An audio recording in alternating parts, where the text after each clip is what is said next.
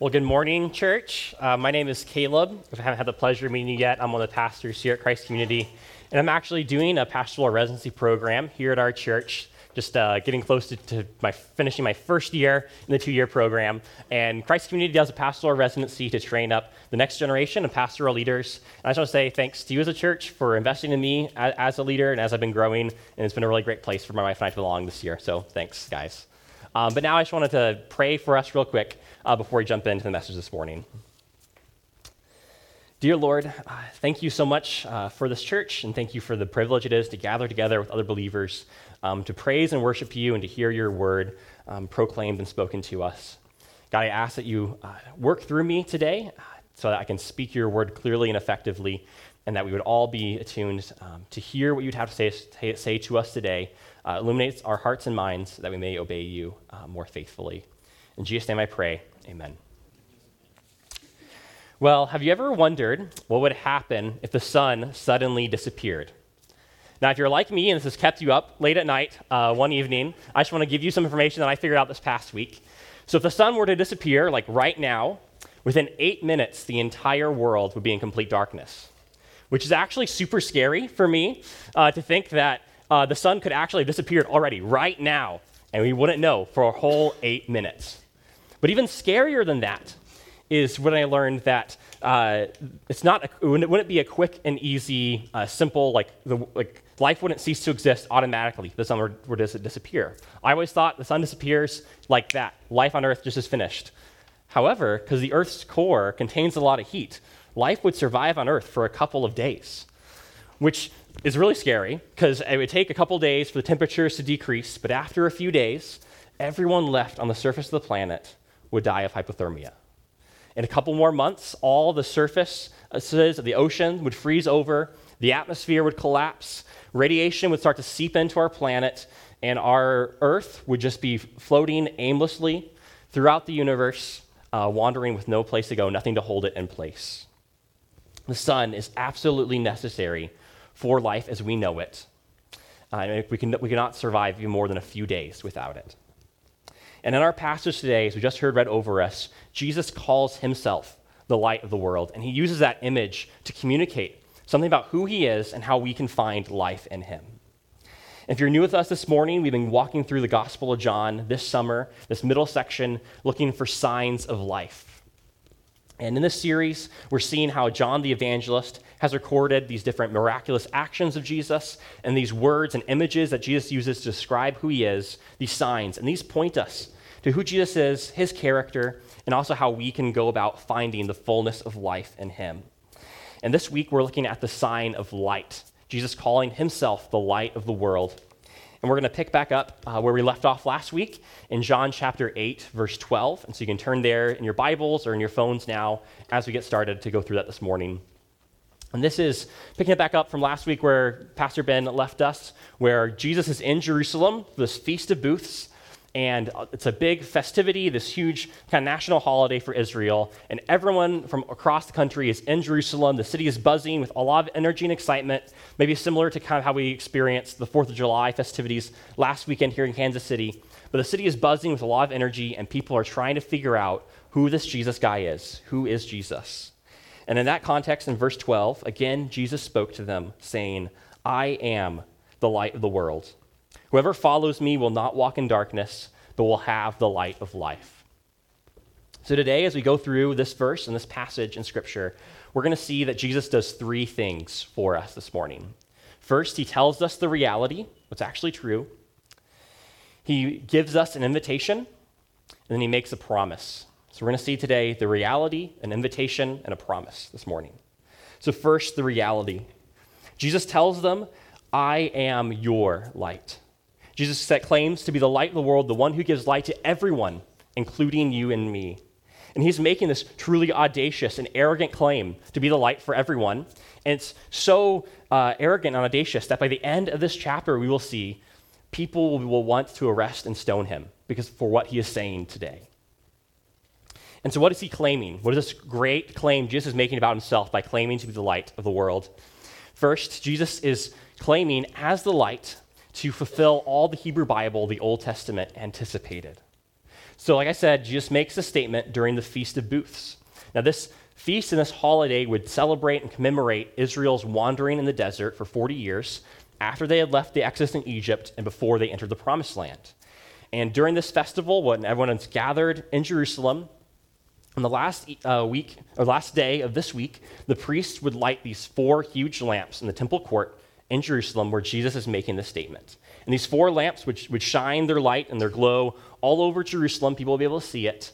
And it was supposed to represent and help people remember how God led the people of Israel through the wilderness using a cloud of fire and smoke in the Exodus story. So this is a picture kind of demonstrating what that was like for them, that God came down and his presence dwelt in this pillar of fire and smoke, and it protected the Israelites as they crossed through the Red Sea from the Egyptians, and then it guided them throughout the wilderness and brought them to the Promised Land. And this pillar of fire and smoke, it rested on the tabernacle, the tent of meeting, and eventually on the temple in Jerusalem as God's presence dwelling with his people. But after the temple was destroyed by the Babylonians and the Israelites were taken off into exile, the glory was no longer seen in the temple. The pillar of fire was no longer on top of that temple. And then even when they rebuilt the temple 70 years later, God's glory didn't return to Israel's temple.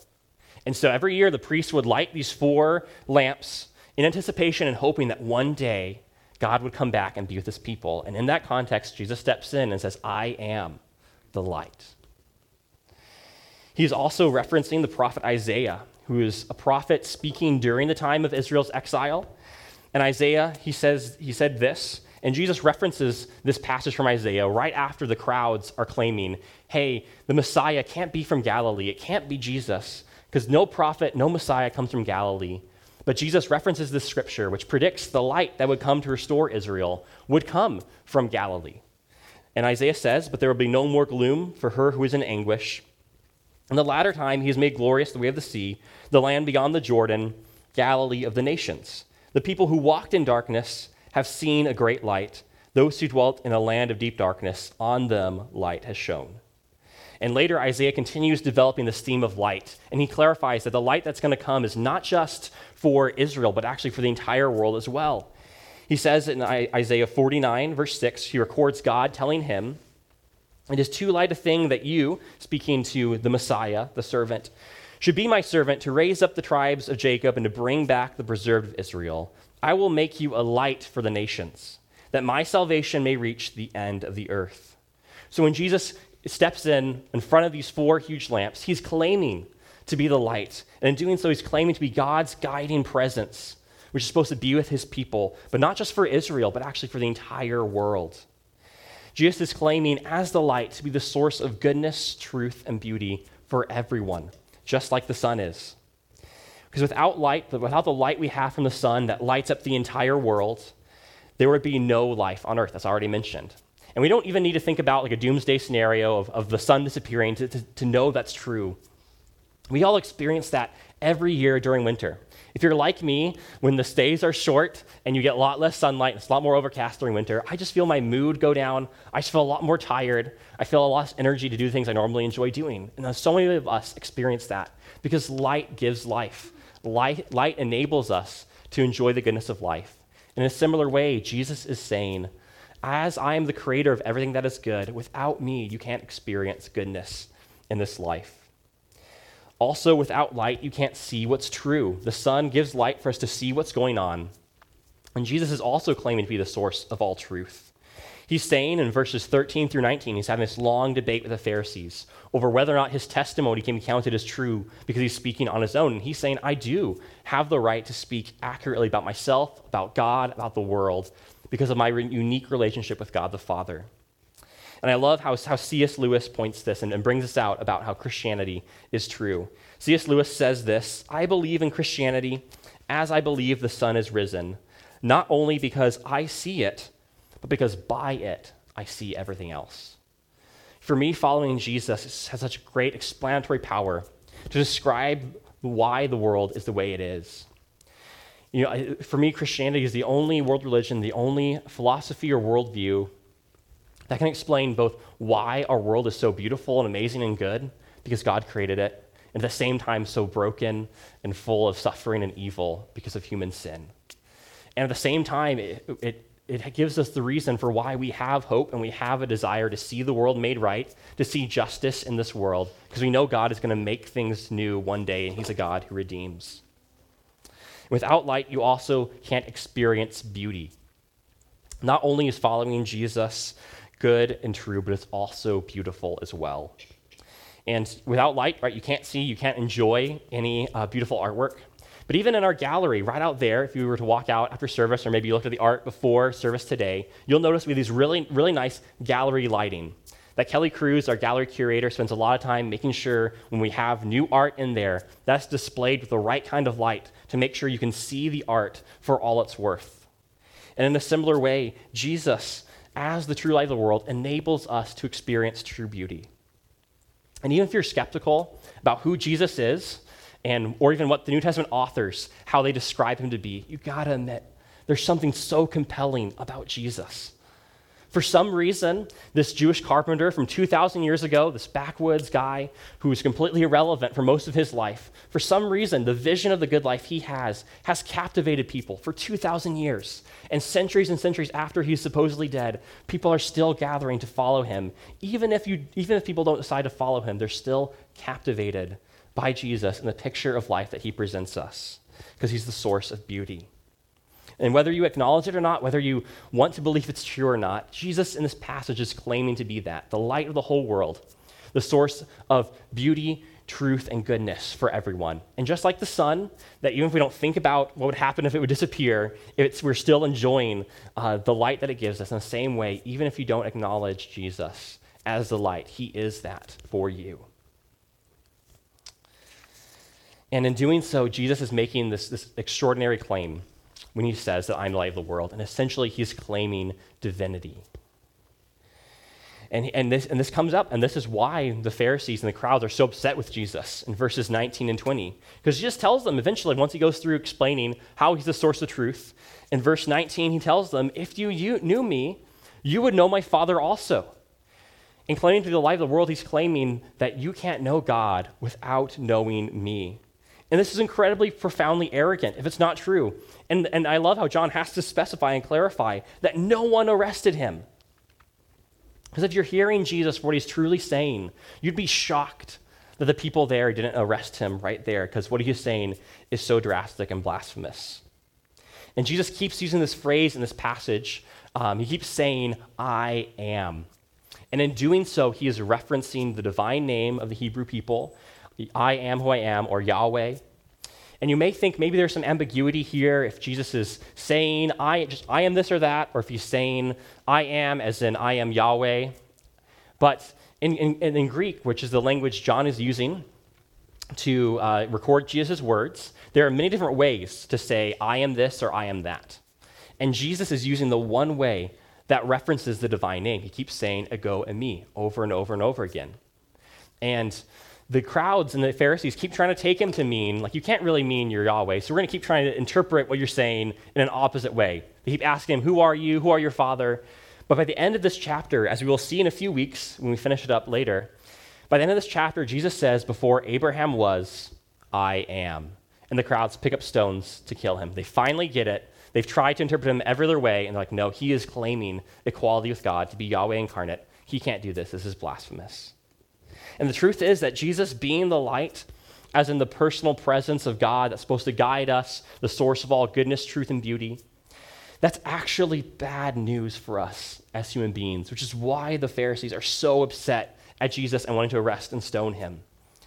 Because just like light, though it is good and true and beautiful, unmediated exposure to that light is actually deadly.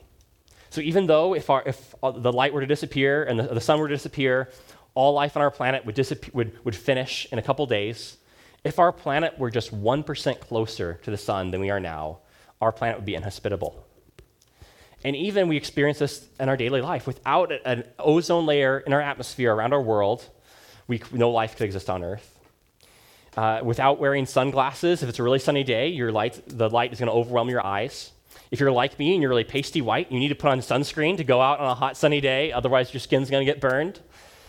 We can't experience light unmediated, otherwise it will overwhelm us. In a similar way, Jesus is saying the same thing. Human beings are too sinful, too broken, too impure to come to the holy light and survive. And Jesus says this in verse 21 and 24. He says, I am going away, and you will seek me, and you will die in your sin. Where I am going, and Jesus is referencing going back to God, being with God the Father, you cannot come. Unless you believe that I am he, you will die in your sins. Jesus' light is too good, too beautiful, too true for us sinful human beings to experience unmediated. And we all intuitively know this. As much as we may try today, and some of us do try in our culture, to just minimize and push away our feelings of guilt or shame. And please hear me when I say that. There are plenty of things that we feel guilt and shame about that we shouldn't. But I think we could all agree that a person who never felt guilt or shame about the way they treat other people and harm themselves, that person's emotions aren't functioning rightly. They're not reflecting reality properly. Because that emotional response, like all our emotional responses, are meant to clue us into something and point a greater truth to us. That when we do things that hurt ourselves and hurt others, and we're living in ways that are contrary to the way God created us to live, it's natural to have that feeling of guilt or shame. And that points us into the fact that something's not right with what I'm doing or who I am right now. And it stings and hurts and doesn't feel good. But just like the heat from the sun, stings on your skin, but that's showing you, hey, if you stay out in the sun too much longer, you're going to burn, or you're going to become dehydrated. In the same way, that those feelings of guilt or shame help us understand and see that without coming to Jesus, without any kind of mediation, his light is too holy for us to survive. So this is the reality, that Jesus is your light, whether you like it or not. And we all need that light, right? We need Jesus' light as the source of goodness, truth, and beauty. But at the same time, unmediated exposure to that light is deadly and will overwhelm us because of our sin. So what do we do in light of this truth? This is where Jesus steps in and gives us an invitation. And he says, follow me. Now, this makes sense when you're in darkness. What you got to do is follow the light. So just even right here in this room, if we were to have an emergency, like a fire were to go off, and the light and the power were to cut off, and the lights would go off, we have these 3 exit lights over each of the doors that are battery powered and would remain on even if the power were to get cut off. And if in an emergency, we'd be able to follow those lights out the doors, out of this building, and be saved, and then survive because we're following the light. And in a similar way, Jesus is telling these people, I am the light, follow me out of the darkness. And this is how Israel survived in the wilderness and in their wanderings there, by following God's light in the pillar of fire hovering over the tabernacle, leading them through the desert. But if Jesus is the light of the world and we must follow him, what does that practically look like? And what does Jesus mean by inviting us to follow him? First thing that means is following means seeing Jesus lifted up. Now stay with me for a bit here. So Jesus already tells us in verse 21 and 24, unless you believe that I am he, unless you believe that I am, you will die in your sins. And then later on in verse 28, he tells the crowds how they will come to know who he is. And he tells them in verse 28, when you have lifted up the Son of Man, then you will know that I am he. Then you will know, literally, I am. Throughout John's gospel, this phrase, lifted up, it refers to Jesus' crucifixion on the cross, when the Jewish crowds would hand over Jesus to the Roman authorities, and they would flog him and nail him to 2 wooden beams and hoist him up into the air to suffer and die the death of a criminal. And Jesus is making a crazy statement and saying, when you have done that, when you have lifted me up, then you will know that I am. You can't know me truly for who I am until you see me lifted up. That somehow Jesus is most clearly revealed on the cross. To know Jesus rightly is to see him lifted up, to see him crucified, to save you. And through Jesus' sacrifice for us, Jesus becomes that new temple, that place where God and humanity can meet together.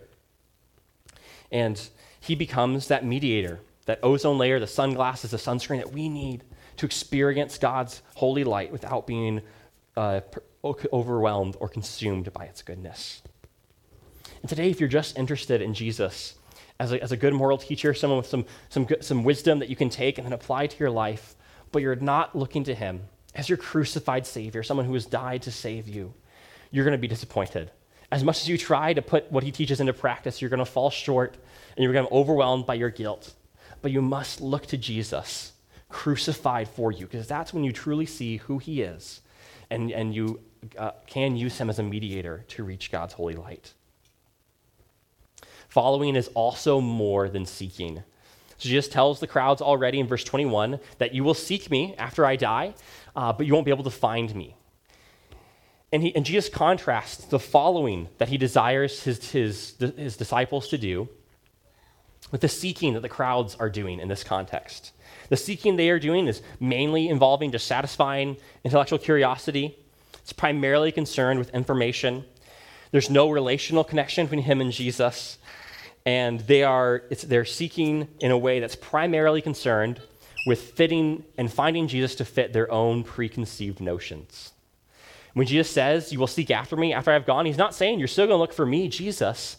He's saying you're still going to be looking for another Messiah. You'll have missed me and you'll keep on looking for someone else to be who I've come to fulfill.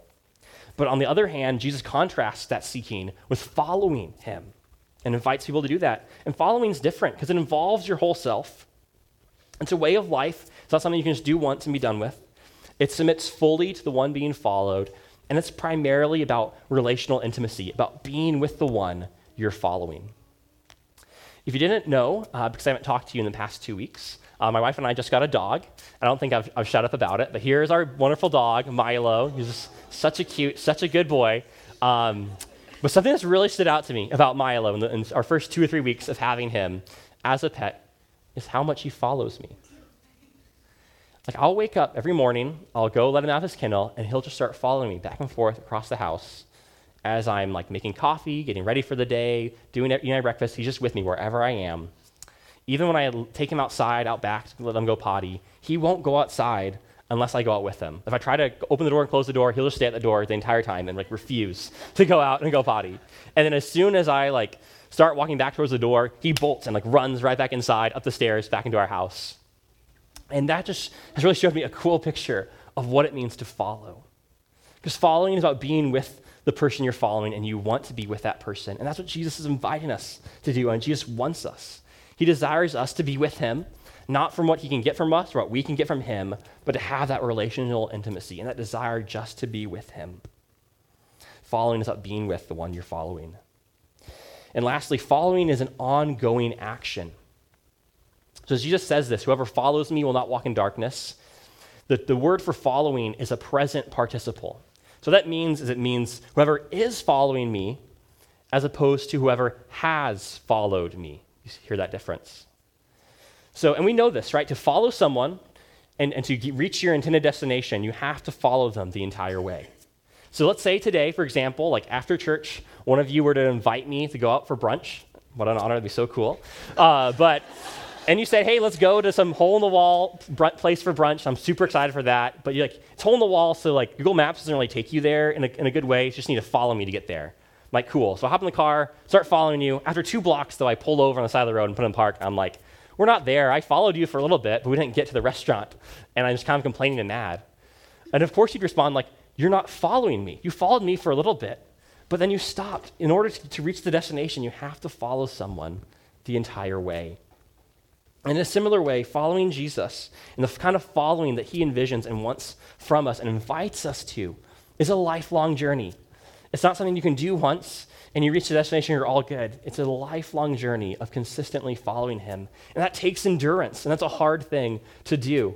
And that's why following is best done together, when we have one another to encourage each other, to stick it out for the long haul. Darkness starts to creep into each of us when we're off on our own, and we're not following with other people. But when we're with one another, and we're with one another who have Jesus, the light of life, in them, we're able to have the endurance to keep following Jesus even when it's hard. So first, the reality. Jesus says, I am your light. Jesus invites us to follow him by seeing him as your Savior, by being with him for the long haul with others. And third, if that happens, Jesus makes a promise, and he says, you will never walk in darkness because you have the light of life. This is a really bold statement. Verse 12 in John's gospel in Greek is a double negative statement. So it's literally, you won't not walk in darkness. Now, are there any English grammarians today in the house? In English, and we have two negatives in a sentence, what does it make? Two negatives make a positive. Exactly. Wow, you guys are great with grammar. So you won't not walk in darkness in English means you will walk in darkness. However, Greek and many other languages as well, two negatives don't make a positive. Two negatives make a super negative. So instead of you won't not walk in darkness, what it really means is you'll never walk in darkness. You'll never ever walk in darkness. You'll absolutely, certainly, positively will not walk in darkness. It's the most powerful way in the Greek language to negate or deny a statement. And so I love the way the Christian Standard Bible and the NIV and some other translations phrase it. Anyone who follows me will never walk in darkness, but will have the light of life. Now if you're like me, this statement kind of scares you. Because it scares me. If you've ever done any reading on kind of relational communication or done any premarital counseling, like I have, I've always heard never say never. Absolutes are always bad. It's not a good way to communicate to people because there's always exceptions. But here Jesus, he says it anyways, and he makes an exception to that rule. But how can that really be true? Like, what does that mean? Do we experience that following Jesus means we'll never walk in darkness? Now, what that means, or what that does not mean, is that you won't stumble in sin, because Jesus never promises perfection to his followers. And even though when we do stumble in sin, often that's because we've stopped following Jesus, is when that happens. But even that, Jesus never promises perfection for his disciples. Not walking in darkness does not mean that we won't feel like we're in darkness because of the pain or suffering around us. Because Jesus actually promises somewhere else in John's gospel that you will have trouble in this world. But no, never walking in darkness means that we are never alone. Even when it feels like there's darkness and suffering around us, we are never alone because we have within us the light of life. And I think Jesus shows us so clearly how that can be true in verse 28 when he speaks of himself. He says, when you have lifted up the Son of Man, this is referencing his crucifixion, he says this, he who sent me is with me. He has not left me alone, for I always do the things that are pleasing to him. So even though in Jesus' darkest moment, when he went to the cross, when it looked as though everyone, God included, had abandoned him and forsaken him, so much so that he even cries out on the cross and he feels that absence of God and says, my God, why have you forsaken me? Even though that's what Jesus experienced, Jesus is saying the ultimate truth is that God is still with me, for I always do the things that are pleasing to him. Ultimately, he was not alone, and God showed him that by raising him from the dead 3 days later. And Jesus, as he's saying, God, why have you forsaken me? He's quoting Psalm 22 from the Old Testament. And just one psalm over, which is Psalm 23, which is another Psalm of David, and those psalms are read together so often in the Jewish tradition.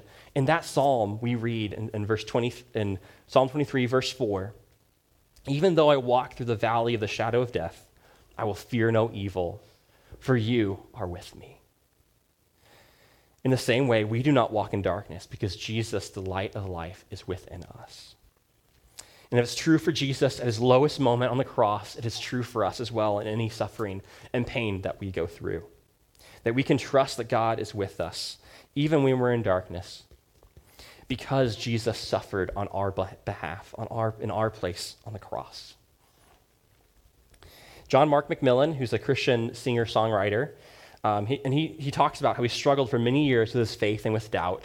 And it was reflecting on Jesus' death on the cross and how that makes him different than any other God we could know or imagine, how that brought him back to a place of authentic faith. And he does this in his song. It's called The Road, the Rocks, and the Weeds. And I'm going to read you a few lines from that song because they illustrate this so perfectly. So he says this in his song, come down from the stars, show your human scars. Tell me what it's like to believe. Come down from your mountain, your high-rise apartment, and tell me of the God you know who bleeds. Well, I've got no answers for heartbreaks or cancers, but a Savior who suffers them with me. Singing Goodbye Olympus, the heart of my Maker is spread out on the road, the rocks, and the weeds.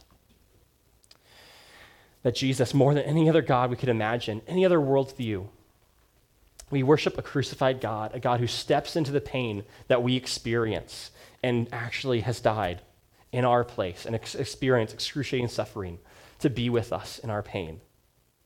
And Jesus doesn't promise or even offer a quick fix to our pain or suffering, but he does promise to be with us in it. And we can trust that because we worship a crucified God who went through suffering himself. I love how Edward Shillito, who is a British pastor during World War I, he was ministering to wounded soldiers. He puts it like this: "To our wounds, only God's wounds can speak, and not a God has wounds, but you alone." Jesus is that light, the unique God who, even though darkness tries to snuff him out, the more that tries to do that, he actually shines all the brighter. Marc Chagall was a Jewish painter who lived in Russia during the Holocaust and even the Soviet oppression of Jews. And he paints this image called White Crucifixion in 1939. And in here he paints Jesus dying on the cross, surrounded by scenes of Jewish people being oppressed by Nazis and the Soviets. And so many people were kind of unsure if Marc Chagall was a believer or not, but he paints so many vivid crucifixions, and he was so intrigued by Jesus because of the image of God suffering with and alongside his people. And to me, this image shows so clearly to me that how Jesus' light shines all the brighter when the darkness tries to snuff it out. That here is Jesus in the midst of the suffering of his people, and there's a light coming down, shining on him. And we can trust through Jesus' death on our behalf that even when we're feeling like we're in those places of darkness and of suffering around us, that the light of the world is within us, bringing us through it. And this was shown so clearly in Jesus' life, that he was crucified. Darkness tried to snuff him out, but he rose from the dead 3 days later. His early followers, the early church, were oppressed and persecuted by the Roman Empire, but only the church remains today. And throughout history, the same story of Jesus' followers has repeated itself over and over again, and every person in this room who trusts in Jesus is a part of that same story. That though we feel like darkness may be around us, if we're with Jesus, the light of the world, if we follow him, he promises that we will never walk in darkness because we're not alone, because we have the light of the world with us. And so in a moment, we're going to close with a time of guided prayer to give us a chance to practice that truth and relying and trusting on that truth together this morning. So I'm going to give you some space to silently reflect on three things. First, what's an area of your life where you feel like you're walking in darkness? Could be a way that you're acting that you know is not the way God has created and designed you to live.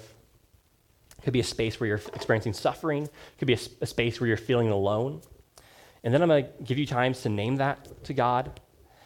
Then second, we're going to have a space to invite God to show us where his light is in those spaces where we feel like we're in darkness. And then lastly, we're going to hear Jesus say to us, "Follow me," and we're going to ask him to show us what that looks like. What does it practically look like for you today to follow him in that area? So would you please bow your heads and pray with me as we close? Lord, we confess today that you are light and that in you there is no darkness at all. You are the source of the goodness, truth, and beauty that we experience. And your goodness would even overwhelm us if it were not for Jesus, our mediator and Savior.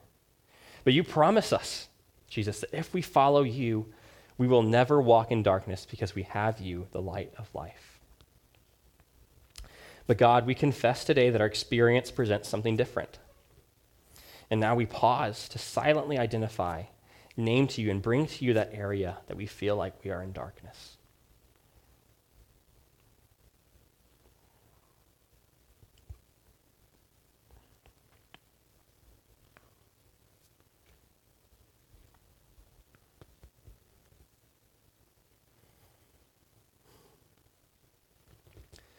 Lord, we know that you are with us in each of these areas, and we trust and we depend on you for that. And so now we pause and we silently ask you, God, to reveal your light to each and every one of us, shining in that space of darkness.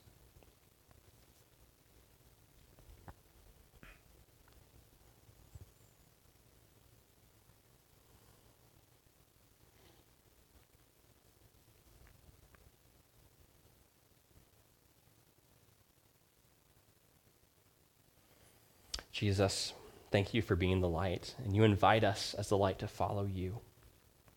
And we hear you call out to each one of us, follow me. And we now pause to ask you, Lord, to guide us in these places where we feel like we're in darkness. What does it mean to follow you in that area of our life?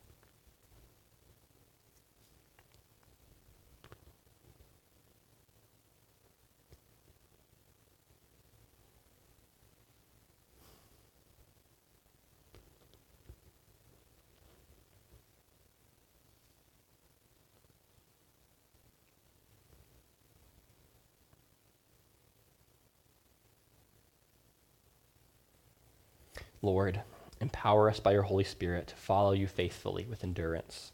Show to us where your light is shining. We pray this all in Jesus' name. Amen. So as we prepare now to take Holy Communion, take the Lord's Supper together, I'm reminded every time we do this each week of God's love for us through Jesus' death on the cross for our sins. Now, no matter what area of darkness